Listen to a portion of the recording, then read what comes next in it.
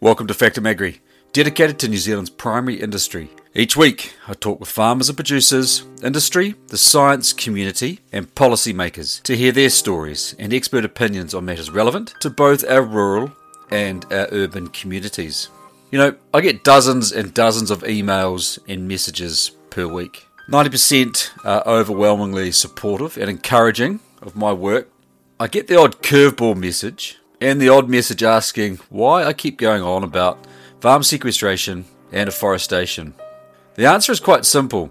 These issues are feeding into the biggest challenge this country is facing, and it's not just farmers that will be affected by these changes, but every New Zealander will be negatively impacted by policymakers allowing the ETS to continue in its current form and the incautious emissions tax being considered by current policymakers.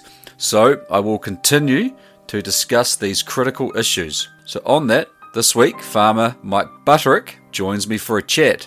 He joins me now. Hello, Mike. Thank you for joining me today. Yeah, Angus, how are you? I'm really well, thanks. Good. The old nor'west getting into you down there? Yeah, it is blowing. It's blowing quite hard, actually, drying things out by the minute. Yeah, well, we've got to be careful what you wish for sometimes. We've been wet up here, and then all of a sudden it's just stopped raining, and the ground's baked, and the grass is actually very, very slow out of the blocks. Yeah, right. So we're farming just out of Marston in the Wairarapa, so we've got a irrigated block just a couple of k's out of town, and then we've got a hill country block another sort of 20-odd minutes out of town towards Castle Point. Yeah, okay. So are you predominantly breeding and do you finish your own progeny? Yeah, sheep and beef, Angus. So we've got we trade a lot of bulls, fatten quite a few bulls, and then we've got a breeding flock of ewes, and finish those lambs, and then trade a number of other lambs as well. Yeah, good one. So what's happening currently on the farm, and how's spring going?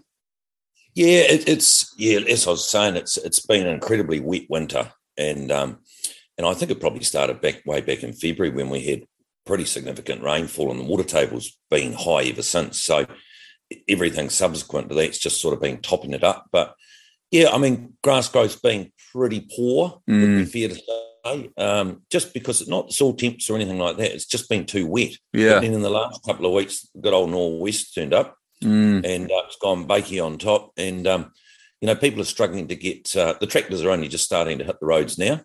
Yeah. So we're certainly a wee way behind. Yeah, so you're a bit behind, yeah. Yeah. Hey, look, I really appreciate your time, and I'd like to chat about some of the challenges facing farming and farming communities at the moment. Now, of course, He Waka Eke Noa put forward a proposal for farmers on tackling emissions to the government. As a farmer, what did you make of the government's response to that proposal, particularly around their changes to the types of sequestration that they recognise or lack thereof? And, of course, that the current government will ultimately set the emissions price for farmers. What do you make of all that? Yeah, I mean, look, I think the word that probably sums it up is poor. And the comment I would make is it's no longer He Waka Eke Noa because it's been changed substantively. I just really struggle, Angus. I just cannot believe that a government of New Zealand would come out with a plan, if you like, that would have 1 in 5 sheep and beef farmers disappearing into the never land. In my mind, that's just not acceptable. And 1 in 20 dairy farmers as well. And I just think people are walking around sort of punch drunk with it. I mean, they've been under so much legislative pressure of late, and this will be the death knell for quite a few within the farming community. People are just fatigued by legislation, and I just don't get it. I just, how you get a room full of cockies and it's like any, many, miny, mo, you're the fifth one, you can go. Yeah, that is challenging. And these policy changes just seem to be endless, don't they? They just seem to keep lining up one after the other with seemingly no end in sight. Well, it certainly is becoming very, very hard for farmers to plan to the future because there is so much uncertainty out there currently. That's right, Angus. And I mean, the goalposts certainly aren't stationary. They just continually want to move. And what really worries me is within the farming community, there's a sense of frustration and anger. But I think of late there's been a sense of despair. and it's quite palpable. And that really worries me. And I think we're starting to witness the beginning of a bit of an avalanche of people exiting the industry, both existing farmers but the really worrying part for me is tomorrow's farmers, our younger people. And I know 3 young couples that have just had enough and they're looking to do elsewhere, and incredibly talented people. So it's just a tragic loss to the farming community. And a big part of this, of course, too, is afforestation and the current rate of afforestation and the ETS.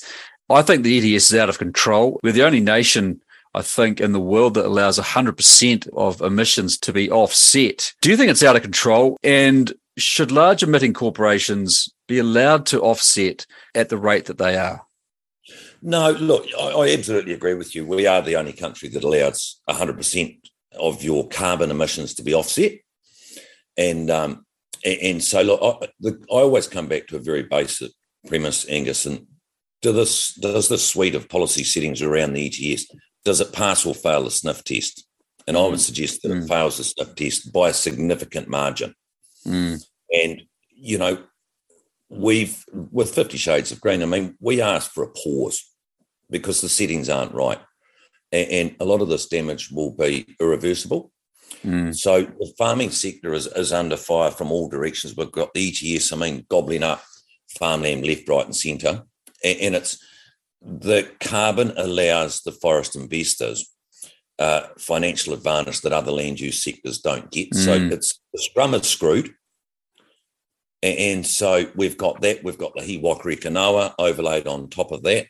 And it's just creating an extreme perverse outcomes. So what's going to happen if we allow this rate of afforestation to continue to not only farming, but rural communities as a whole? Well, I think it'll be a matter of last one out the door, turn off the light switch, because it turns into a domino effect. When you're the last person up your road and your neighbours are all disappearing, your community's gone, and you just go, well, look, there's not much point being here. And I think that's extremely tragic. Yeah, and in terms of companies offsetting their emissions, I think there's a growing public opinion on that. If we go back to the emissions trading scheme, when that was originally set up, its primary intent was to provide a pricing mechanism to change emitters' behaviour at source. And that's the critical part. So, if you're spewing carbon out of your factory or whatever you're doing, and just going and buying farmland and planting trees, you actually haven't changed your behaviour. And we've got the Climate Change Commission, finally saying it's plant and pollute. We've got Simon Upton, the Parliamentary Commissioner for the Environment, who 2019 said that carbon emitters should not be able to offset with a biological method. And we also have a growing voice from our trade partners around the world now frowning at our approach. And I just think it's extremely short-sighted. People talk about, this will buy us time till we get technology. So why don't we just concentrate all our efforts on technology? Yeah, look, we are a food-producing nation, one of the best on the planet, if not the best in terms of efficiency and sustainability currently. Yep. And of course, our primary sector is our biggest earner. It's so baffling, isn't it, why policymakers would want to jeopardise that or put that at risk? Yeah, you're right, Angus. And I think what we've got, a classic case of politics has got in the way of common sense.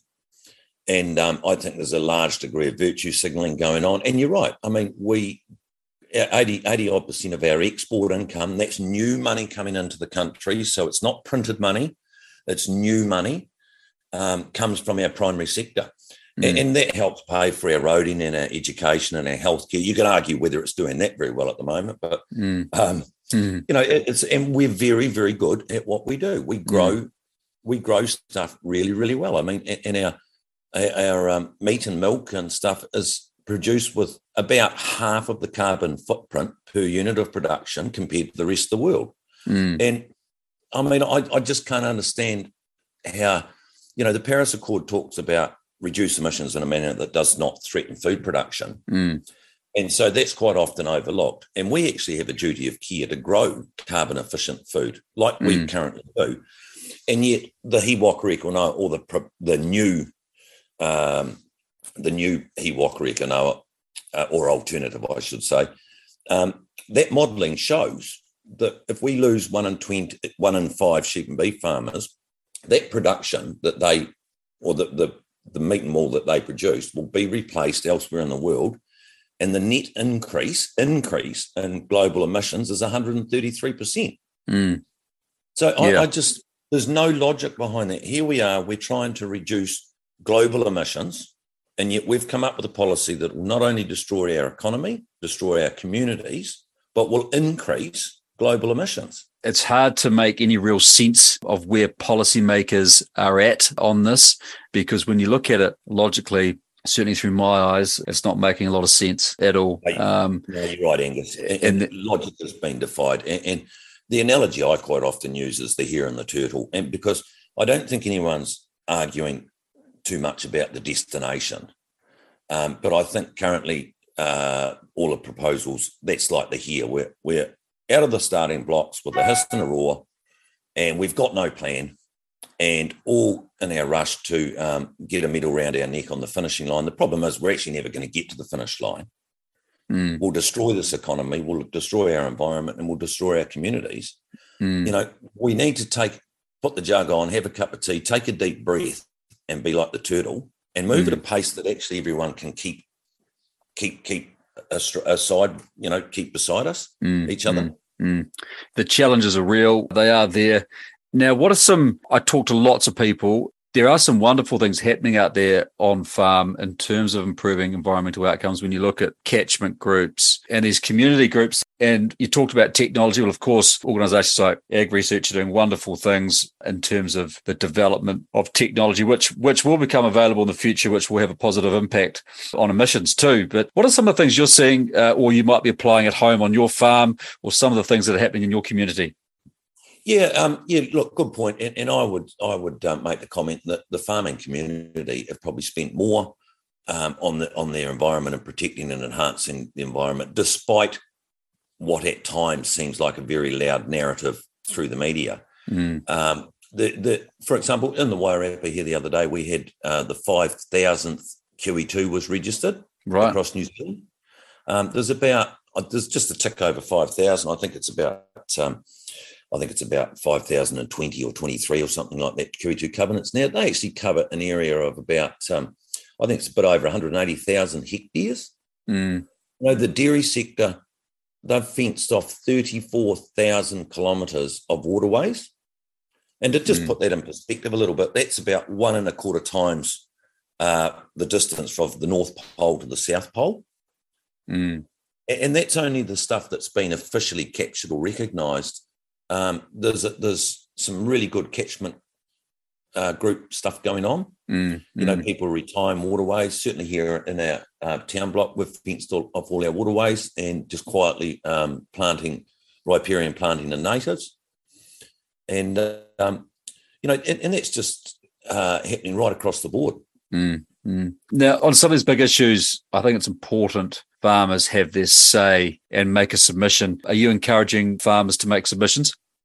Yeah, look, absolutely. And not only just farmers, Angus, I think, because this proposal that they've got forward, I mean, it will, as Andrew Hoggard said, it will absolutely rip the guts out of not only the rural communities, but the provincial communities, the rural towns. So, you know, I sit there and think, yes, the immediate impact on the farming community, but all those service industries in all the towns. I mean, if you turn around to those people and said, hey, what's it look like if you lose 20% of your business? It will just rip the guts out of rural New Zealand. Yep. And it's actually broader than that, isn't it? It's actually anybody who fronts up the supermarket to buy food. They're going to wear it at the checkout if we lose 20% of production. Oh, look, absolutely, Angus. And I mean, the spin that's being put on it is that we're going to get paid so much more for our product or produce overseas. And nobody's really actually joined the dots and said, well, what's that mean for New Zealanders? The average New Zealander, quite. Yeah. The grocery bill. Yeah. You know, well, we just import our food. Yeah, exactly. Yeah. So look, I absolutely encourage people to make submissions, and they don't have to be technical. They can be just really basic in terms of how it impacts you and what you think. And it was really interesting. Federated Farmers and Beef and Lamb did a survey the other day and commissioned a survey through Curia, and 57% of the public don't support this in its current format, 27% against, and 17% don't know. And that's quite a significant number. So I think it's important to remember that even though it feels like we're on our own, there's a large percentage of the population that actually do support us. Indeed. Look, it's been great chatting to you. I really appreciate your time today. Look, absolutely no problem at all. I like the hare and the turtle analogy, and he's right. We have flown out the gate all right, but I'd go a step further. Perhaps we are more like an unbroken thoroughbred, being given a start. The gates fly open, the horse is running at a gallop, but it has no idea where it's going or where the finish line actually is, and the jockey is trying its best to keep the horse from crashing through the rails on the other side. Mike is also correct in saying that the export money farmers create is new money. It's not printed money. We produce food that has a considerably lower emissions profile than anywhere else in the world. And the Paris Accord does state that emission reduction aspirations should not be at the expense of food production. So current policymakers have a plan. Their plan is to cut New Zealand's food production by 20%, increase global emissions by sending that 20% of food production to a country that cannot produce food as efficiently as we can here, and whilst they are at it, cull our export revenue and kill off rural communities. Not to mention, leave the landscape covered in pine trees. You have to ask yourself the question, is this a train wreck? If it's left alone and allowed to happen, it sure looks that way. And if you think prices are high now at the checkout, you wait until an emissions tax comes into effect, which, by the way, current policymakers want to set themselves in their Wellington offices. Have your say on this. Make a submission and help New Zealand's greatest asset, our farmers. Head to Dairy NZ, Beef and Lamb, or Federated Farmers websites to have your say. That's all from me this week. Thank you for listening, and catch you next time.